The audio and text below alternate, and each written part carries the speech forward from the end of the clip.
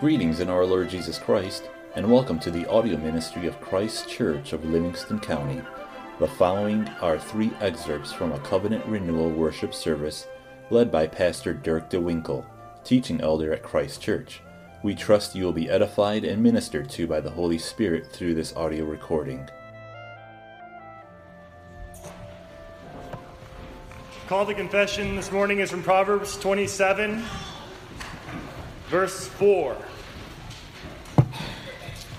Wrath is cruel and anger a torrent. But who is able to stand before jealousy? Jealousy is a force to be reckoned with. It surpasses anger and wrath or vehemence. So first let's cover the anger and the wrath. Wrath is cruel, is what their text tells us. It lashes out, and it hurts, and it damages. It is vindictive and mean. It's the opposite of gentleness and kindness. And anger is overwhelming. Our text calls it a torrent. The text in the Hebrew is literally a flood. This is why you get out of the way of an angry person, because you don't want to be overcome by their fury. So far we have 2 statements of fact, but the point is the rhetorical question that follows. But who is able to stand before jealousy? Provoked jealousy is worse than the fierceness of wrath or the overflow of anger. And the word translated jealousy there actually has 3 different meanings. It can be jealousy, it can be envy, and it can be zeal. So provoked jealousy or envy or zeal is worse than the fierceness of wrath or the overflow of anger. And furthermore about that word, you don't know which it is except depending on the context. But in the proverb, where we're invited to wrestle with wisdom, we're invited to look at the word in all 3 contexts. So jealousy is the sort of thing that Solomon warns us about in Proverbs chapter 6, where we read, "Whoever commits adultery with a woman lacks understanding. He who does so destroys his own soul. Wounds and dishonor he will get, and his reproach will not be wiped away. For jealousy is a husband's fury. Therefore he will not spare in the day of vengeance. He will accept no recompense, nor will he be appeased, though you give many gifts." So in this scenario, there's no avoiding the consequences, and there are no limits to them either. And this is because jealousy is connected to honor, and honor cannot be bought. Otherwise, it's not honorable. This is also connected to the fact that jealousy is a necessary component of love. We see this in the Shulamite's declaration to her lover at the end of the Song of Solomon. She says this, "Set me as a seal upon your heart, as a seal upon your arm. For love is as strong as death, jealousy as cruel as the grave. Its flames are flames of fire, a most vehement flame. Many waters cannot quench love, nor can the floods drown it. If a man would give for love all the wealth of his house, it would be utterly despised." Again, we see that love is honorable and it's powerful, and jealousy is when that love has been violated. In this, we are made in God's image. For our God is a jealous God. He is jealous of you and me. He is jealous of His people because He loves us. Because He loves us, He holds us accountable and demands our purity and our faithfulness to Him. Envy is very similar to jealousy. Envy is covetous jealousy. Envy is twisted desire. But it also is very strong. The cold calculations and settled intentions of envy far surpass the damage caused by simple wrath and anger. For like jealousy, it cannot be satisfied. But unlike jealousy, because it is wicked, envy works in the dark, hidden from sight, and it becomes a root causing all sorts of evil, ill will, evil speaking, and destruction to community, lives, and property. Finally, zeal is also more powerful than simple anger and wrath.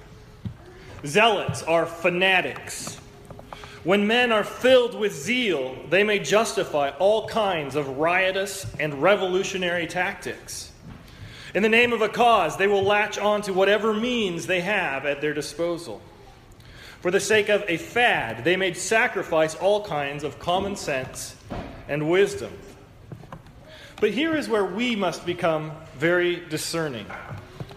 If fanaticism is focused on anything less than God and His Christ, it is idolatry, and it will end in some form of destruction. But we are called to be zealous for Christ.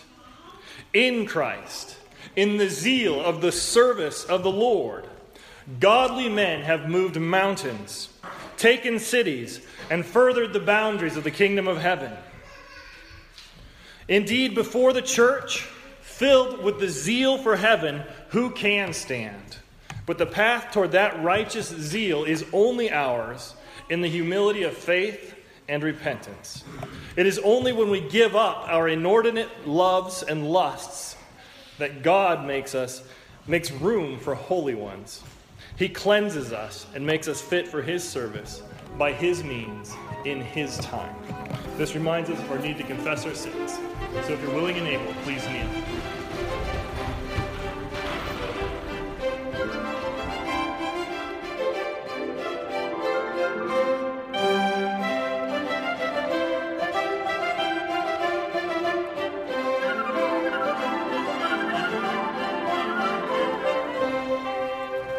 Father in heaven, we thank you for your goodness in revealing yourself to us in your word. Father, we thank you for revealing yourself to us through the centuries in the church and through the forms, the creeds of the church. Father, we ask now that your blessing would be upon us as we study your word and the Apostles' Creed. Pray that you would fill us with light and understanding, comprehension. May your Spirit be present with us. May He illuminate the scriptures that we read. May He apply the truths that we learn. Father, we pray that you would fill us with faith, that we might understand what it is that we believe, and that we might faithfully confess and declare our service, our allegiance to you. Father, we pray that you would fill us with hope, the hope that comes from knowing you and how you've revealed yourself to us in your word through the Holy Spirit and through the gospel. Father, we pray that you bless us. In Jesus' name, amen. So today we're beginning a new sermon series. We finished the book of Jonah, and now we are going to start a study of the Apostles' Creed. Now, I think I should start with a brief explanation of the title to the message today, which you can find in your bulletins. It's the intro to the Symbolum Apostolicum, our rule of faith. Introduction to Symbolum Apostolicum. In Latin, creeds are symbolum, and apostolicum is simply of the apostles in Latin. So hence, Symbolum Apostolicum is Apostles' Creed in Latin. And this message today is our introduction to the series. The creed is also called a rule of faith. That terminology, rule of faith, is something that we're familiar with from our Reformed creeds, our Reformed heritage, where the Bible is delineated as our ultimate infallible rule of faith. But the first time that terminology comes up, it's one of the church fathers talking about the Apostles' Creed as a rule of faith. A rule is a standard, and its function is to mark out or to separate. It's a standard that delineates. In this, the Apostles' Creed marks or identifies who Christians are. It identifies Christians and separates them from non-Christians. As we just read in our New Testament reading, we can't say that Jesus is Lord without the Holy Spirit. And in the Apostles' Creed, we declare that Jesus is Lord. So, in the Apostles' Creed, we're separated from non-Christians by specifying what it is that we believe, what it is that Christians believe. The first words of the Apostles' Creed are, I believe.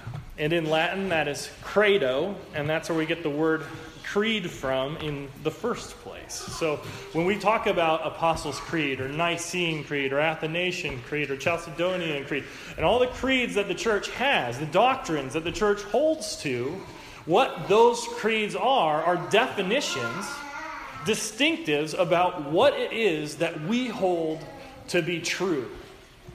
What do we believe the Bible says about God? So when I proposed the question of teaching on the Apostles' Creed to the elders in session, the question came up about whether or not this series would be scriptural, or if this was just going to be a topical series based on a human creation. Since the Apostles' Creed is not Bible verses, it's a human creation that the church has put together in response to its faith. So I was questioning about whether this is going to be a scriptural or Bible-based series. And I think that was a fair question, and it's worth thinking about. Now, obviously, this will be a little different from our normal expositional preaching through a particular book of the Bible, where we go from verse to verse, chapter to chapter.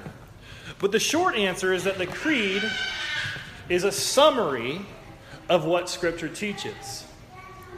We will be pulling from many places in the Bible as we dive into the doctrines that we hold to and confess every week when we recite our creeds, the Apostles and the Nicene Creed.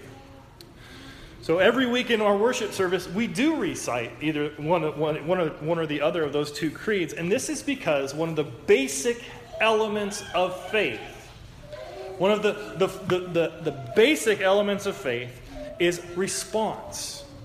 Jesus tells us in Matthew that out of the abundance of the heart, the mouth speaks. When belief in God fills us up, we can do nothing but confess it. Jesus also tells us that he tells us in Matthew 10:32, verses 32 and 33, that whoever confesses me before men, him I will also confess before my Father who is in heaven. But whoever denies me before men, him I will also deny before my Father who is in heaven. So Jesus gives us a positive commandment that we are to confess him. From the earliest centuries of the church, believers have been confessing Jesus with the words of the Apostles' Creed. At its core, it grew out of the confession of Peter in Matthew chapter 16 and the baptismal formula that Jesus gives us in the Great Commission. So Peter's confession from Matthew 16, starting at verse 15. I told you there's going to be a lot of Bible in this series. Matthew 16, starting at verse 15. Jesus said to them, "But who do you say that I am?" Simon Peter answered and said, "You are the Christ, the Son of the living God." Jesus answered and said to him, "Blessed are you, Simon Bar-Jonah, for flesh and blood has not revealed this to you, but my Father who is in heaven. And I also say to you that you are Peter, and on this rock I will build my church, and the gates of Hades shall not prevail against it. And I will give you the keys of the kingdom of heaven, and whatever you bind on earth will be bound in heaven, and whatever you loose on earth will be loosed in heaven." So Peter confesses that Jesus is the Son of God, the Christ, and Jesus gives him this glorious promise that he is the rock upon which Jesus will build the church. And in the Great Commission in Matthew 28, we read, "Go therefore and make disciples of all nations, baptizing them in the name of the Father and of the Son and of the Holy Spirit, teaching them to observe all things that I have commanded you." So as we're going to see, as we dive into the Creed over the next several weeks and months, the Creed follows this threefold division of Father, Son, and Holy Ghost. That comes out of the baptismal formula that Jesus gave us when he commanded us to go out and make disciples. And the church used it then, the Apostles' Creed, as it still does today, for the purpose of evangelism and instruction. Catch that. The church uses the Apostles' Creed, the declaration of God as Father, Son, and Holy Ghost, and baptism for the purpose of evangelism and instruction. We are making disciples and we are teaching them.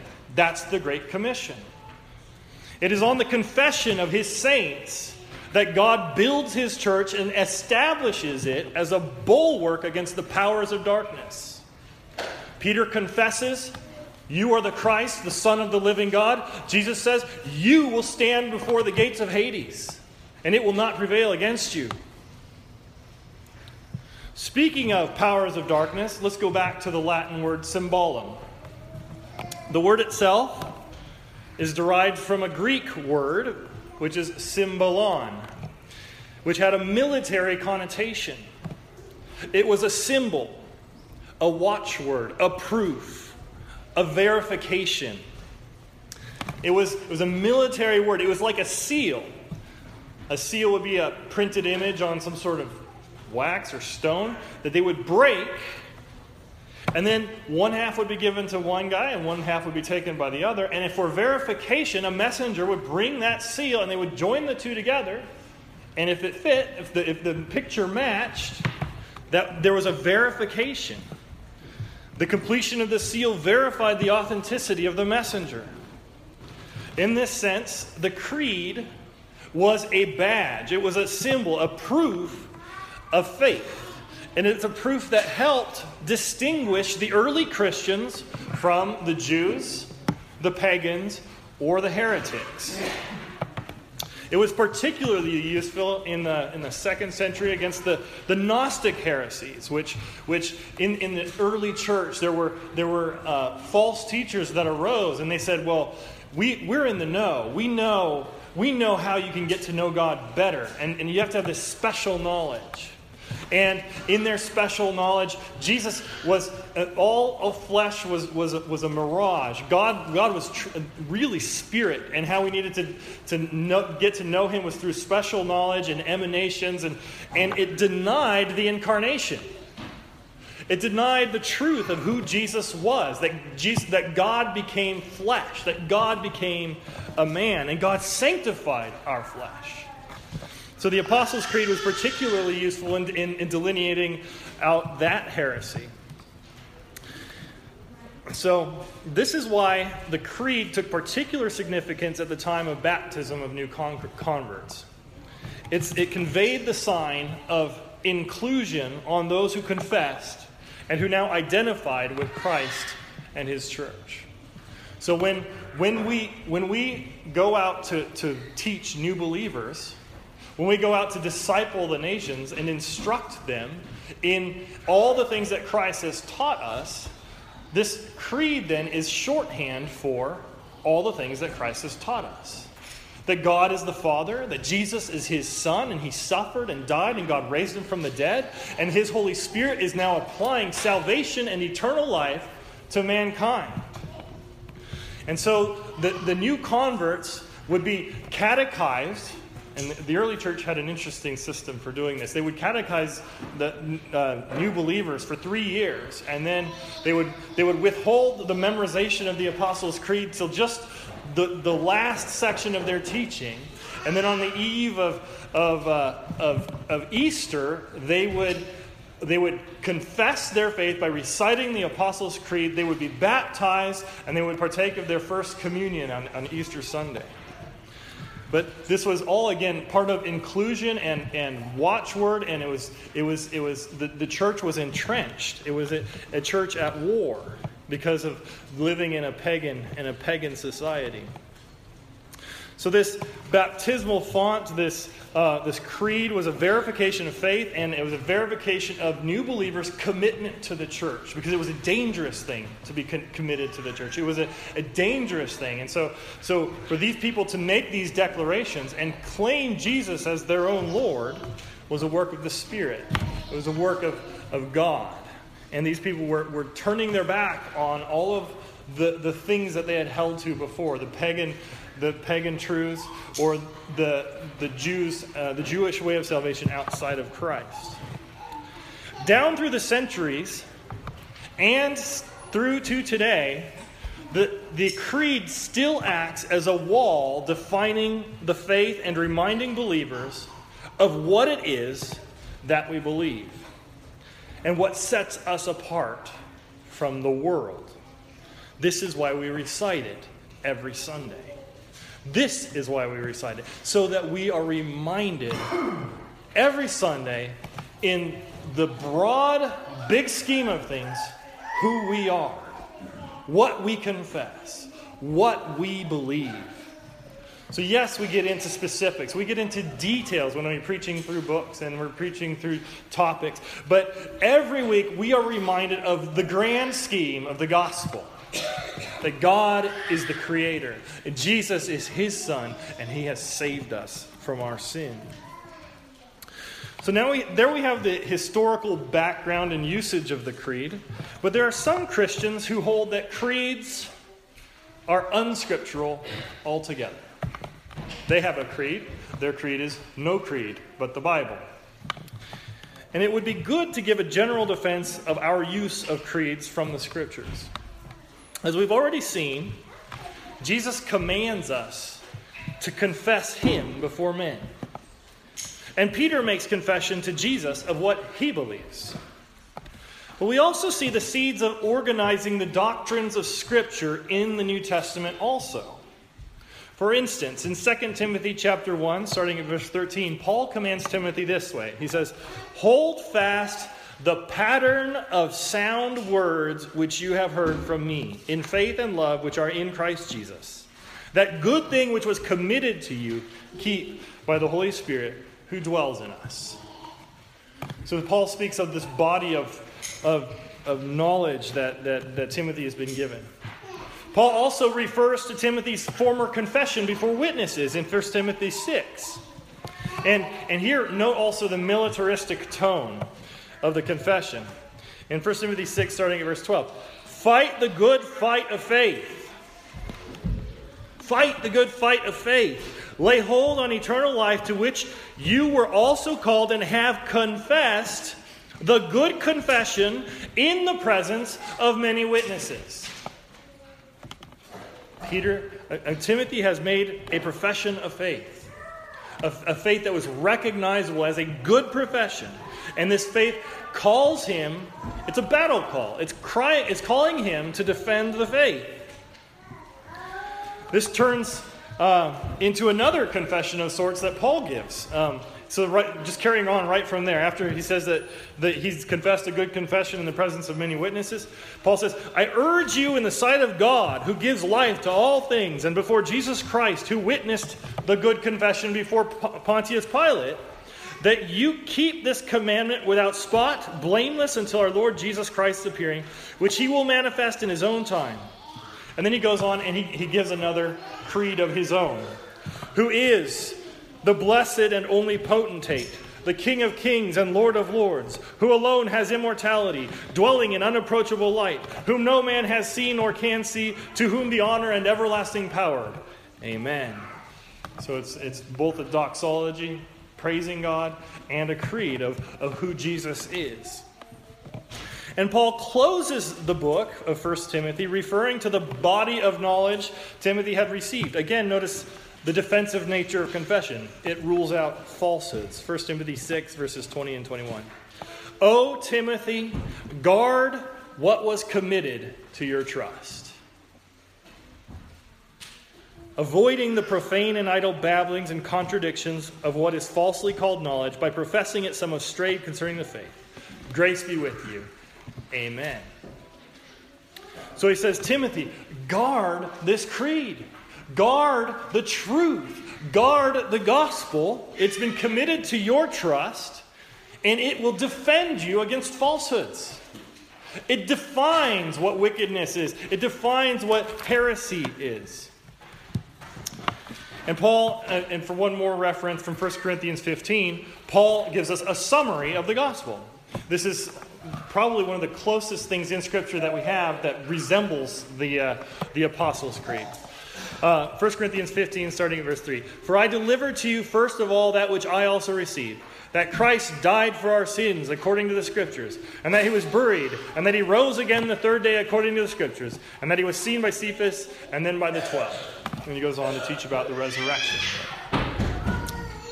The Apostles' Creed grew out of the apostolic era. It grew in the oral tradition. That's why we call it the Apostles' Creed. It's ancient. It comes from their era. It grew in an oral tradition. It was translated word to mouth by memorization of the first couple centuries as a faithful summary of the apostolic teachings. It was not written down until the late 300s. It was transmitted orally for hundreds of years. It wasn't written down until after Christianity became a legal religion in the Roman Empire. Does this sound like a secret password for churches to you? Yes, it does. The church was in the trenches. They were fighting a war. Now, it was written down for the first time in the late 300s. In the 2nd, 3rd century, we have references to it in some of the church fathers where they might have allusions or comments about it, which give us hints about it. But we don't have it fully written out until the late 300s. And it wasn't compiled in its present form until the late 700s. In that time, in the 700s, the church leaders were assembling the practices of the church liturgy and trying to unify them. So what they found was a wide variety of liturgy and practice that was very similar to each other, but there were minor deviations. And so in the 8th century, they did a lot of work, and liturgical work of compiling and bringing together a uniform creed. So it unified some slight variants of the creed. Most of it was consistent, but there were a few phrases that were included in the final version that were well known and regularly used in some of the larger churches, but not in all of them. So there are some late additions to the formal creed, like the phrase, "He descended into hell," was not in universal use, but it was used in a number of places. Or the word, the holy conceived by the Holy Spirit, born of the Virgin Mary. The word conceived wasn't in all of the early churches' use. But all of them had the phrase "born of the Holy Spirit and the Virgin Mary." And again, you see there's a consistency in meaning, and yet there was variety in the actual form. And there were a couple other minor details, and we'll get into those as we study through the creed. But what happened though is in that time period they unified the creed. They put it together so that into the form that we have today. And it is one of the 4 ecumenical creeds. There are 4 creeds that we call ecumenical, which means worldwide or universal creeds. The Apostles' Creed, the Nicene Creed, the Chalcedonian Creed, and the Athanasian Creed. Now there's a little bit of variance on which churches hold to which particular creeds, but those are the 4 ecumenical creeds, and together these creeds identify Christian unity across denominational branches. You see, these creeds were formulated before the great schism of the church, before the East-West divide. in the 1100s. So these creeds identify this Christian unity, Eastern, Western, and Protestant. All Christians around the world hold to the truths that are proclaimed in these ecumenical creeds. And the reason I'm teaching this series on the Apostles' Creed is because it's both the oldest, the simplest, and it's the most widely used of the creeds. The reason the creed works for the sake of unifying such diverse wings of the church is that it's the essence of the gospel. The Apostles' Creed is the essence of the gospel. It's a simple yet profound declaration that Jesus is Lord and Savior, and that He is all that is necessary for salvation. We read in Romans 10, verses 8 to 13, "The word is near you, in your mouth and in your heart. That is the word of faith which we preach. That if you confess with your mouth the Lord Jesus and believe in your heart that God has raised Him from the dead, you will be saved. For with the heart one believes unto righteousness, and with the mouth confession is made unto salvation. For the Scripture says, whoever believes on Him will not be put to shame. For there is no distinction between Jew and Greek, for the same Lord over all is rich to all who call upon Him. For whoever calls on the name of the Lord shall be saved." That's the basis of our salvation.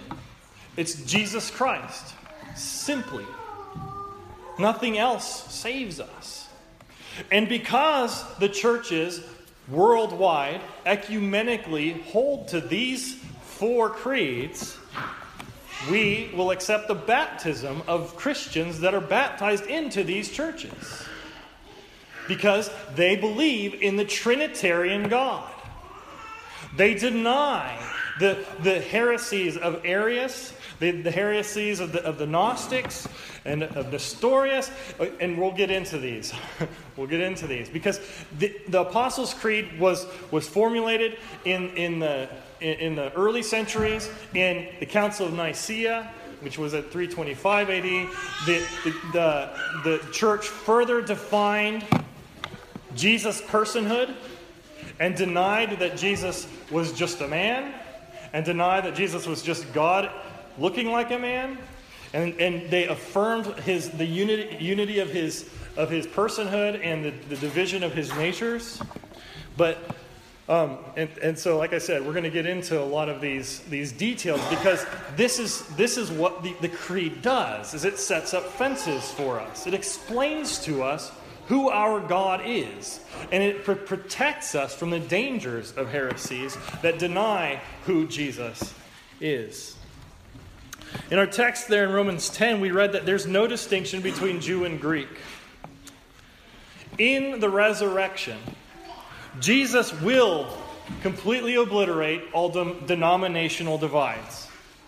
He will answer all theological debates, and He will unify all of the diverse wings and branches of His church in Himself.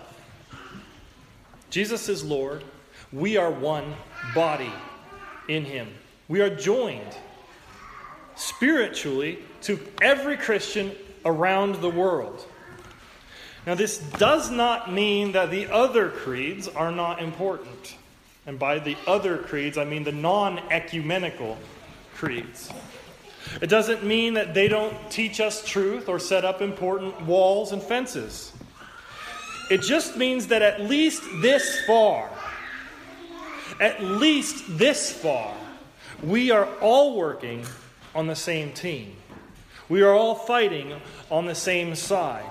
And we ought not to call unclean what God has made holy.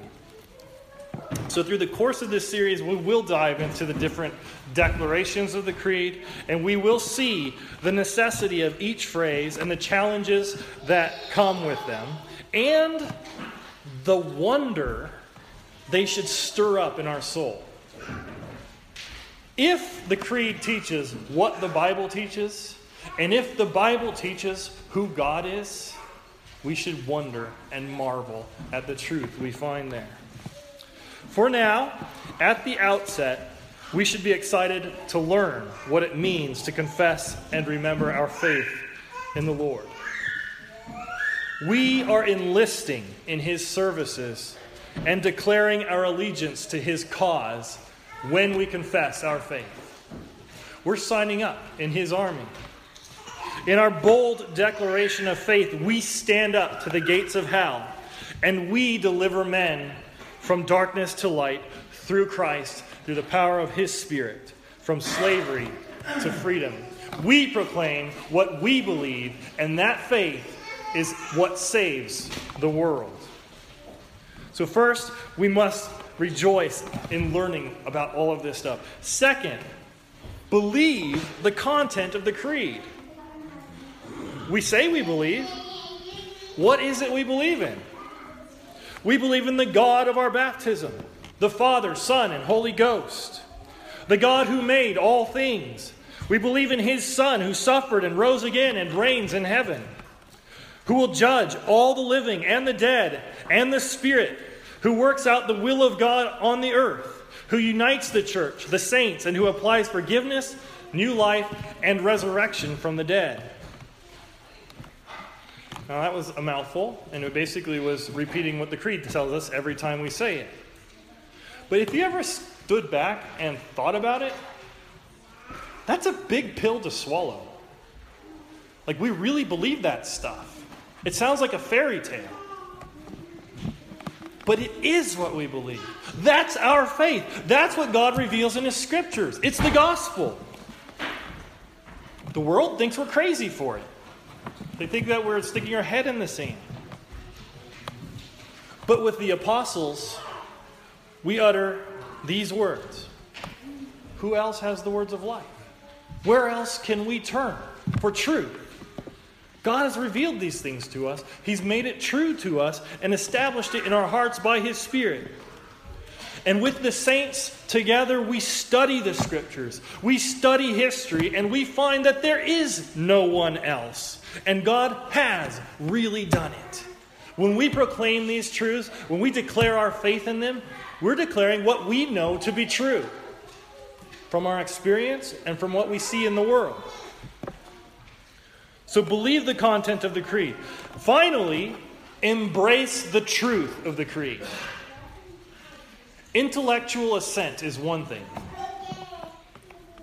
We humans have the capacity to divide our intellect from our heart. Intellectual assent is one thing. Living it out is another. Hold on to this faith with your heart and soul. Experience the zeal of the Lord that overcomes the enemies of darkness.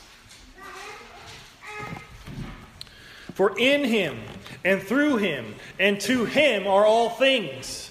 You belong to Him. Your emotions belong to Him. Embrace Him. We are invited to be a part of His tidal wave of life that overcomes the death and darkness of our world. Repent of sin. Be bold in calling all men to faith.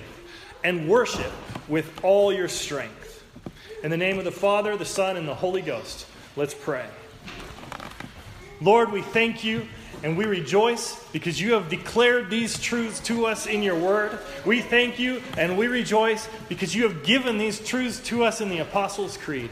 We pray that Your blessing will be upon our study of the Creed. We pray that Your word may come alive to us, that the light of our faith may shine brightly before our eyes, that You will fill us with wonder and marvel at Your goodness and Your holiness and Your graciousness and Your mercy. We pray that You will fill us with faith. We pray that You will establish us and establish Your kingdom. And we pray now as You taught us to pray.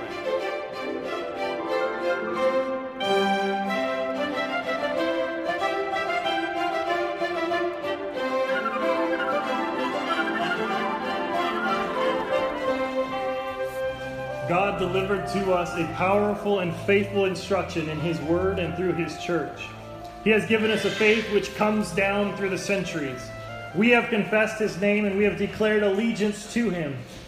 And in response and reward, He has given us the sacraments, which function much the same way as the creed. Baptism brings us into covenant with him, and the supper affirms and strengthens that reality. Here we confess by actions of eating and drinking what we affirmed in the recitation of the Nicene Creed earlier.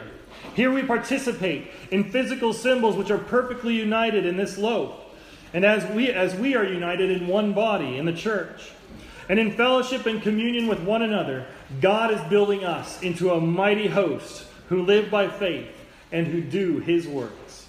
Receive and believe. The gospel is for all who are baptized and under the authority of Christ and his body, the church. By eating and drinking the bread and wine, we confess we are sinners whose only hope is the sovereign mercy of God, and we trust in Jesus Christ alone for salvation. Christ's body, broken for us. Let us pray. Thank you for listening to these excerpts from the worship service of Christ Church of Livingston County.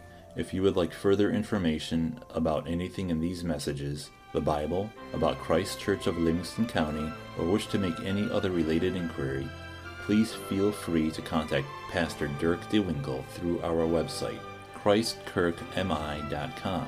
That's ChristKirkMI.com. Again, thank you and blessings.